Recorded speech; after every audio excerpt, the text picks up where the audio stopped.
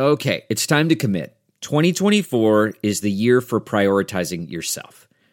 Begin your new smile journey with Byte, and you could start seeing results in just 2 to 3 weeks. Just order your at-home impression kit today for only $14.95 at Byte.com.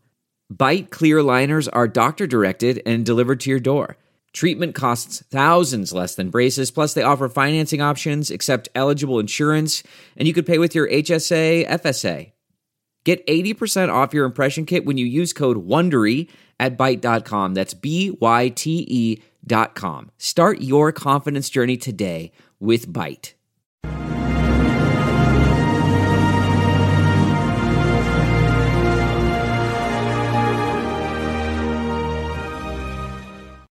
Hello there, everyone. Judge Andrew Napolitano here for Judging Freedom.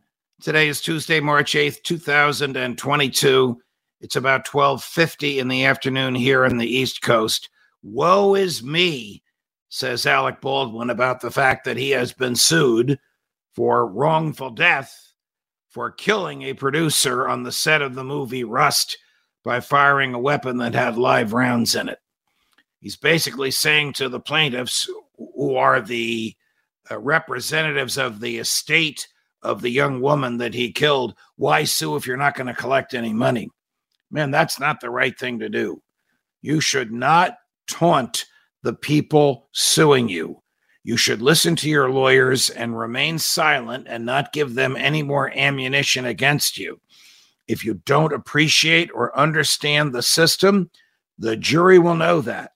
If you mock the victims or the victims' representatives, the jury will perceive that. Neither of those will help you if this case comes to trial. Here's the law. The law says whoever pulls a trigger is strictly liable, meaning if 1,000 angels swear to you that the weapon is unloaded and you pull the trigger and it's loaded, you are still responsible for where that round goes. You must satisfy yourself, no matter what your habit and custom is, that the weapon that you fired or about to fire is in fact unloaded. That's the law everywhere in the United States. The allegation here is that Baldwin and the production company were negligent because whoever told him that the weapon was unloaded was wrong, and he was wrong, was negligent, I should say, and he was negligent by failing to examine the weapon himself. I'm not saying that a crime occurred. The authorities will decide whether or not this was a criminal. In my opinion, it was not. However, there is a clear case for negligence here, and it is wrong for the defendant to mock the victims. We'll see what the jury thinks about this. Judge Napolitano, Judging Freedom.